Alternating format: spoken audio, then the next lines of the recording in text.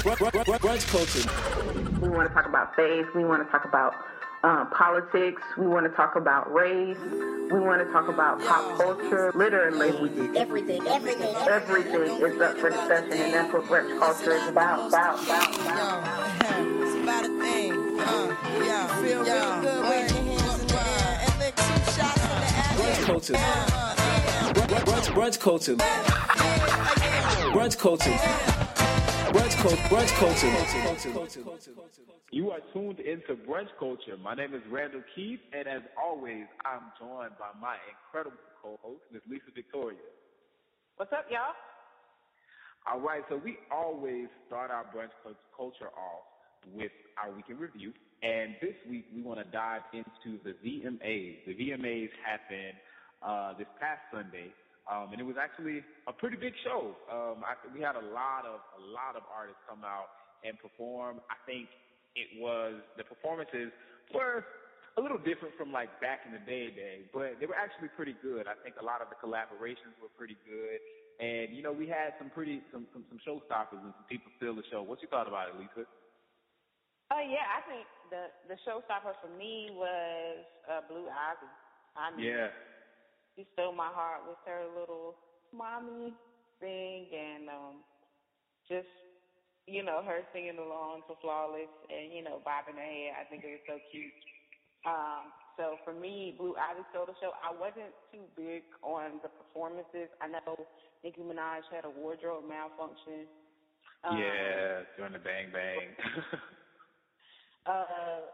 But, you know, to me, the quality of award shows has plummeted to me. You know, I think back in the day, you know, and when I say back in the day, I mean like early 2000s, 90s type thing. I don't know. I think maybe because we didn't see the artists as often, and we didn't see them throughout the internet all the time or on social media all the time. So when you saw them at an award show, what you saw of them then, you were really surprised, and I think the artists really gave you a huge show, and they really prepared for it. Now I think we can see an artist perform in their bathroom and people sing and all this other good stuff. So I think now, you know, that wow factor of award show is kind of diminished. It's not there anymore. But overall, I think the show I think it was pretty good. I think one of the things that stuck out really the most to me, and it was kind of like a tearjerker moment, for a lot of people, was the Miley Cyrus when she got called up for the award. She didn't come up to the stage. She actually sat on the side of the stage, and she had this guy come up, and he was a homeless guy, a homeless young kid. I want to say that he was like 19 or something, and he basically talked about statistics of homelessness in the area and started talking about things that people can actually do to get involved, to aid, and to change that, which I thought was really, really great.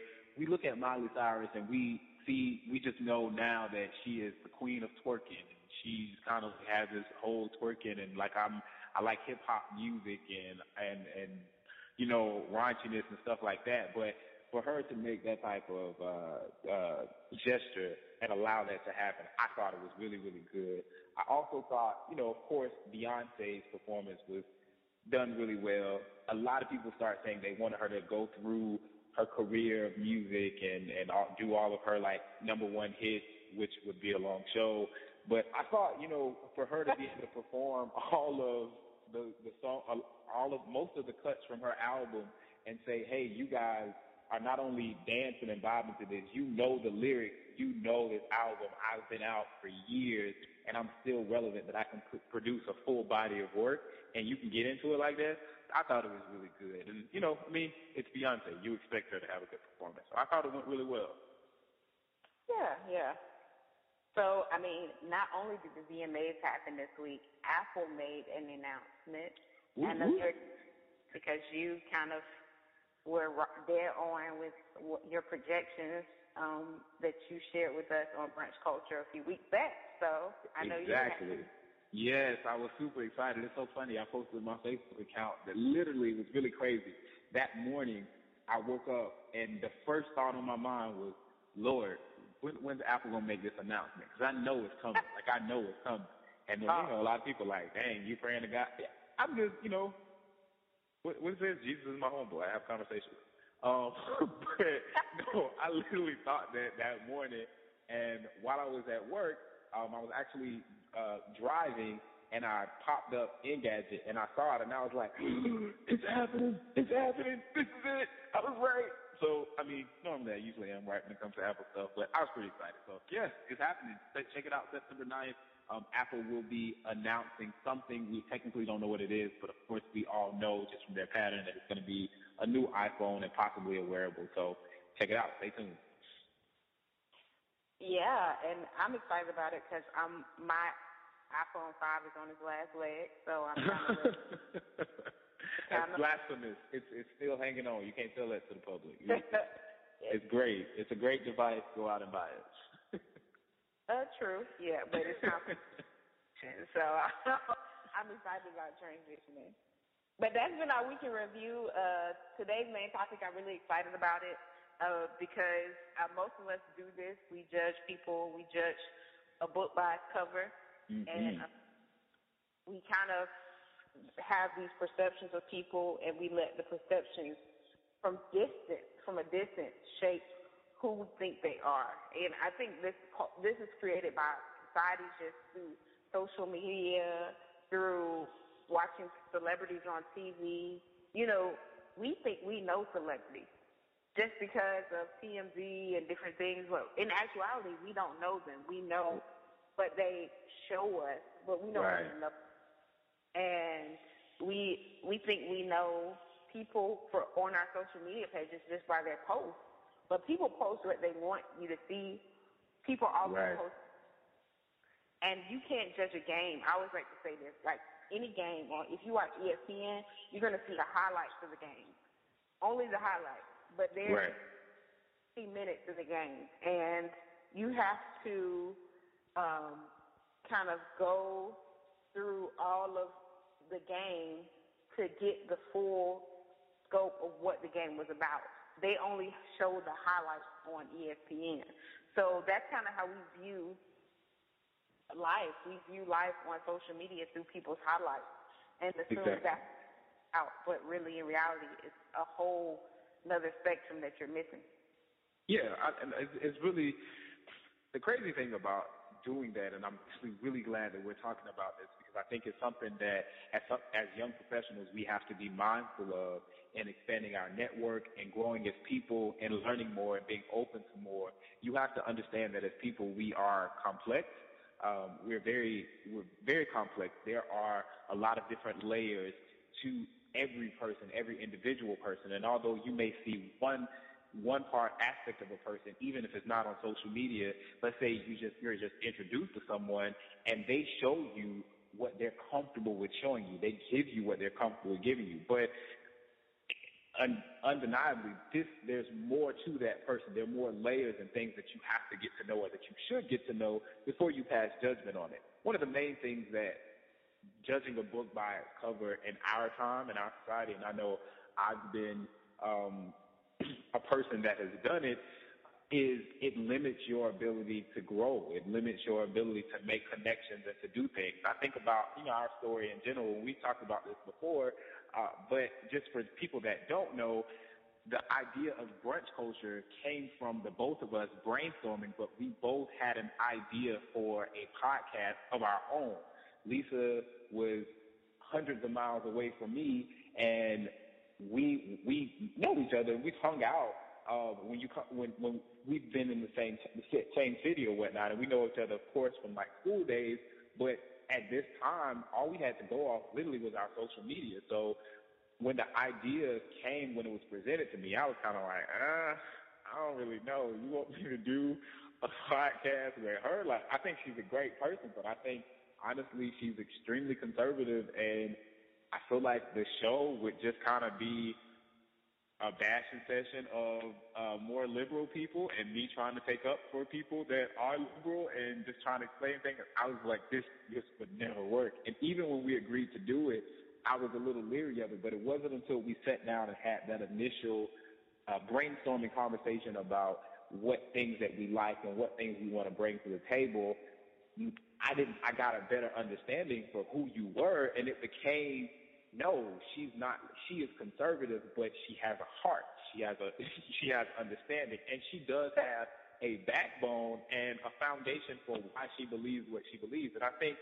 for me, when we talked about this being our main topic today, that was the first thing that just hit my mind was, man, I remember how blown away I was after that first conversation at Starbucks, and I was like, oh man, I think this show is going to be great. I think this is going to be awesome, because beforehand I was like, well, Lord, I'm not exactly sure how this is going to work, but, you gave me an idea, you gave her an idea. Hopefully we don't kill each other. Why did you think I was so conservative, though? What? Social media, basically my main mode of interacting with you, besides when we were in the same city or there would be like a group gathering, was through social media. And then from then, the associations that I know that you had, it just became like, oh, okay, well, she's just extremely conservative, so she has to be that way. And you start the group, and it's crazy too, because in judging a book by its cover, if you will, you start to associate all of the other things that these people are linked to and tied to. So I know your political affiliation. So my immediate thought is she thinks like every other person in this political party that I have encountered. And in essence, that conversation blew that idea up, and it wasn't true. But I think it's, one of those things that's kind of natural, but that's really where it came from. We start to kind of make these subconscious connections and start to bring all these things together and basically create this person that really isn't true. And if some of it's true, it's just a portion of the person. Yeah, I think we have these caricatures because, I knew you were from social media. I knew you were Kappa, and, I already have my preconceived thoughts on Kappa. I love Kappa. I have my granddad, my uncles are Kappa, so, I know how it works. So I love Kappas, but, there's kind of this label you put on Kappa men as far as pretty boys, the whole get up, and then the stereotypes. We are not, the stereotypes are just a part of it, but these are. An accountant, so I was like, well, Kappa, accountant, trying to make money, social scene. I didn't know that you were a socially conscious as you are. Right. Based on social media. So I kind of just had this caricature in my head about who you were, and when we sat down and we talked, we got to know, we have a lot of things in common. Our backgrounds are different, but that doesn't mean we think extremely different. We actually have a lot of similarities and a lot of things we want to see accomplished in the world that are very similar, but we wouldn't have known that had we not kind of just had that conversation and had a conversation that wasn't a shallow conversation. Exactly. I think and you saying that about having a shallow conversation, oftentimes that's the stopping point of a lot of connections, a lot of interactions with people, and that's why we are able to continue to judge this book by its cover, because we haven't dug a little deeper to find out more. I think about, as I mentioned earlier, it hinders us judging a book by its cover. It hinders you from diving into more or getting in further. I think about, had we not had that conversation, Brunch Culture would not be here. The amount of, success that we've had, and having over 1,500 listeners, and, producing our 12th show and getting all of this good feedback and, good constructive criticism, developing as individuals, learning how to speak better, how to articulate better, all of these positive and great things that are happening as a result of us two joining together to do this project.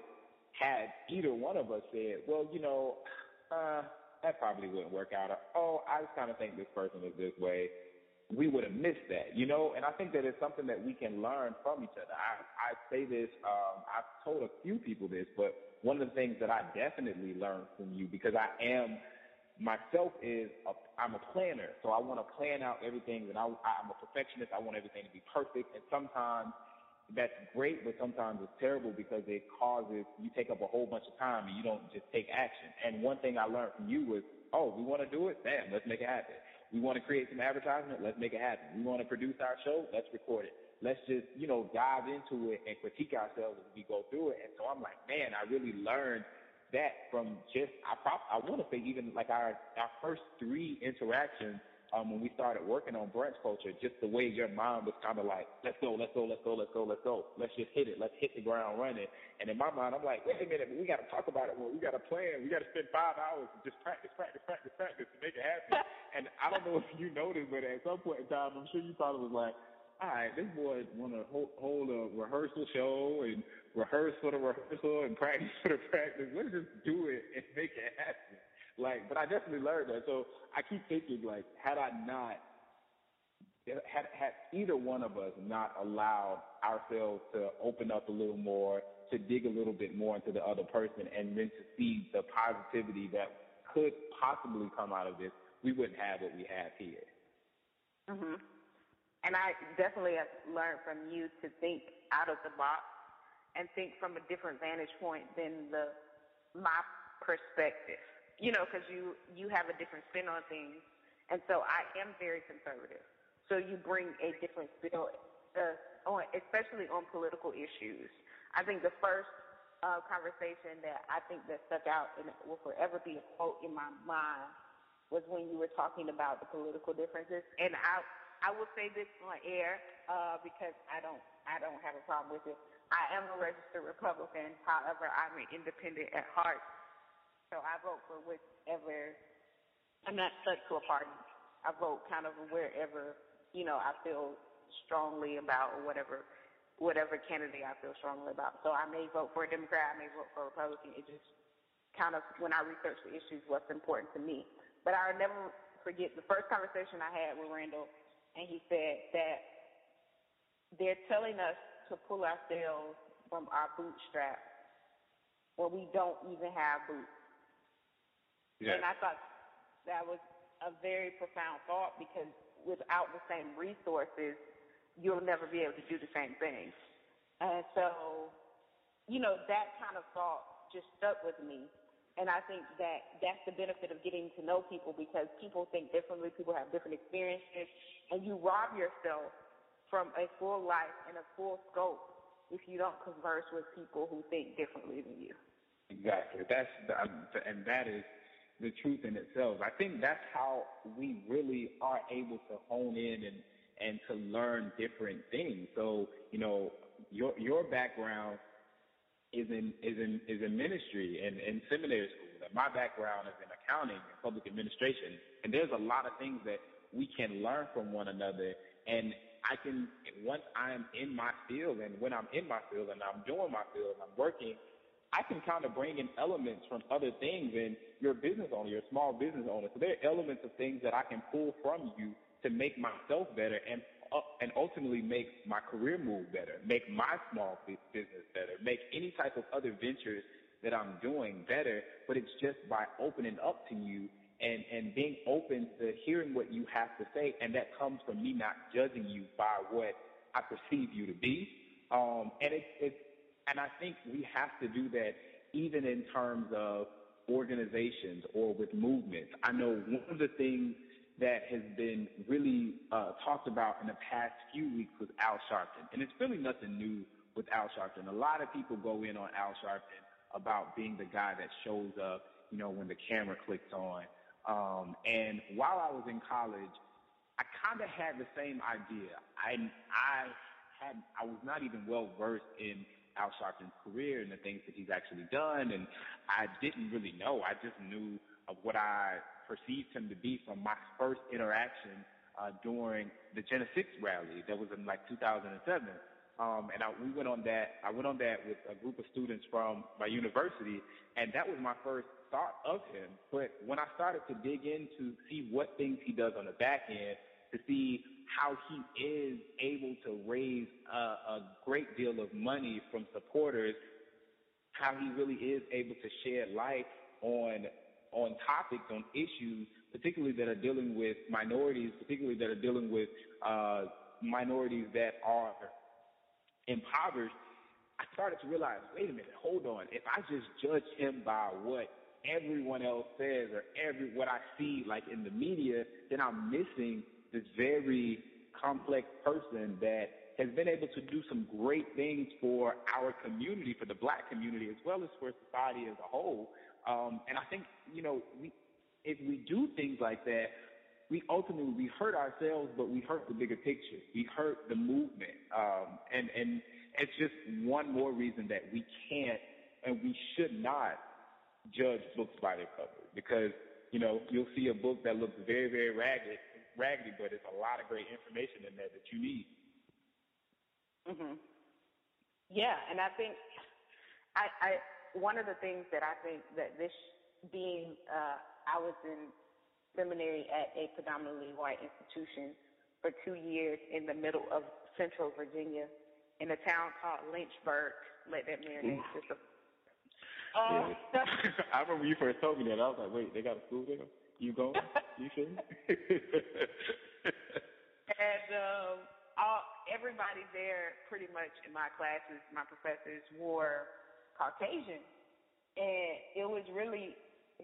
I went to school with Caucasians before, but I've never been in a situation where I didn't know anybody, so I was forced to be with them all the time.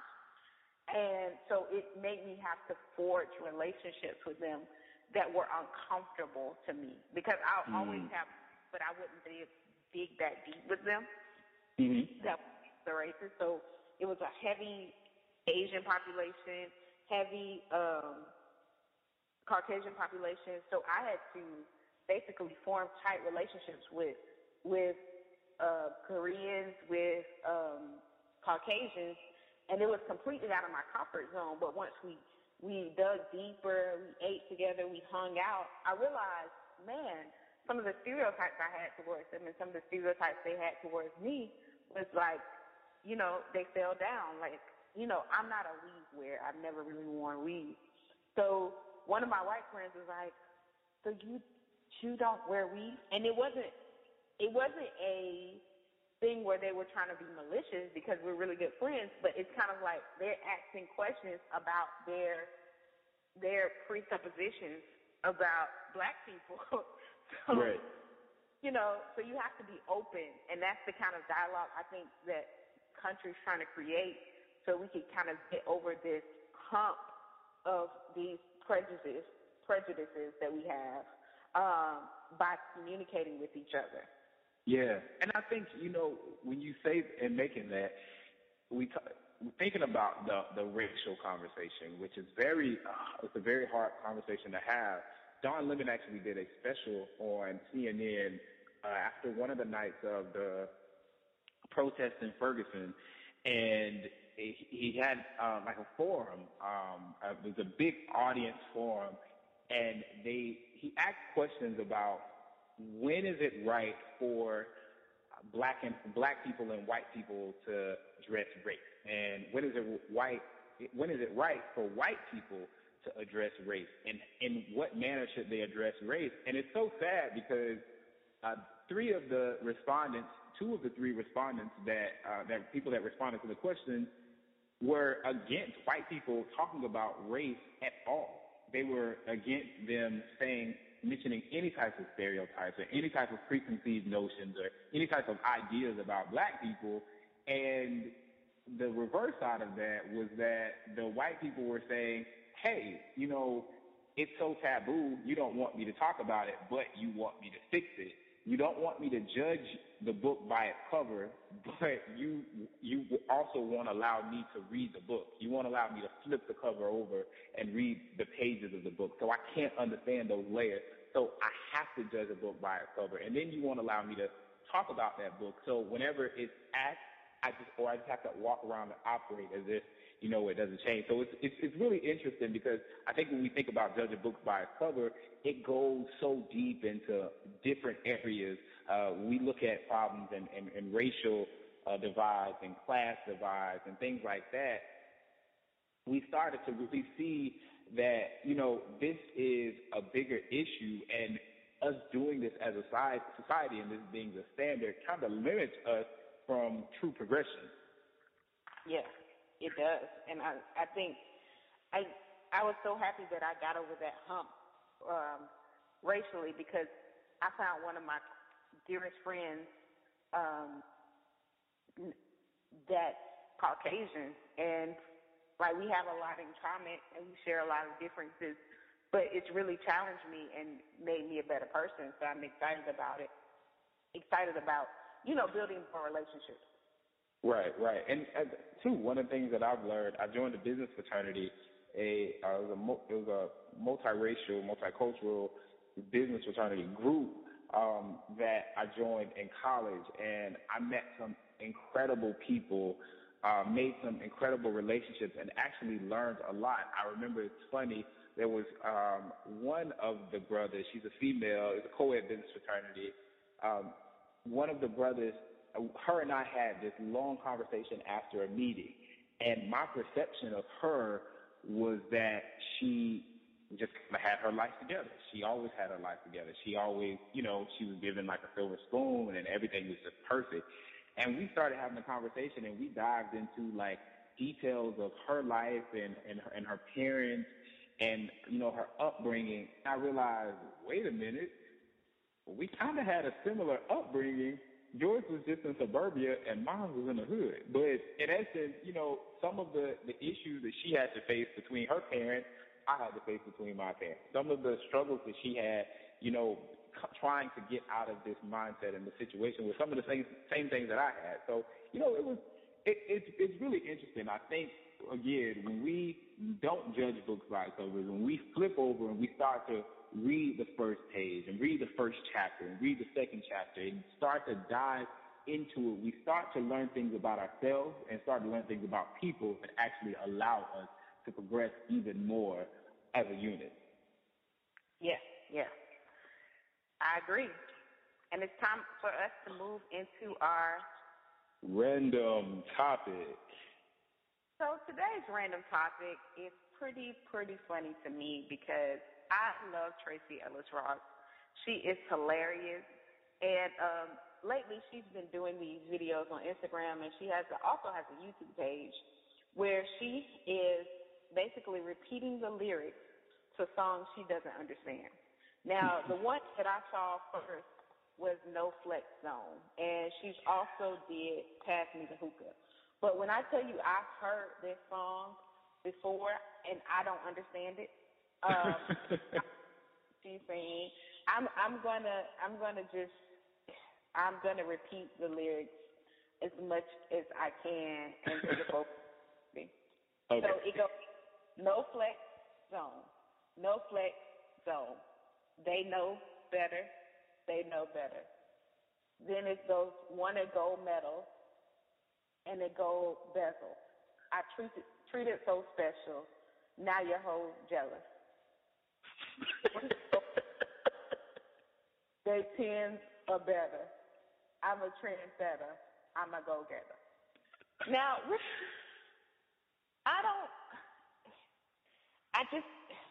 even the verse is confusing. Charlie, Leche, it's been the same difference. H2O lean, same thing. Niggas throw sex and gangbang. Free everybody in the chain gang. Been 2 days since I laid down. Kumo D5 chains on. Mr. T3 rings on. Say my effing name. Yeah, them diamonds so cool. Yeah, that old school mind fool. Never heard about you. All y'all, so they so rude. See, I'm just like, I think the people it makes sense. It kills brain cells. I just don't understand. And Tracy Ellis Ross is doing a phenomenal job bringing this to the forefront because nobody knows what these people are saying. I think it's so funny because a lot of newer age mainstream hip hop,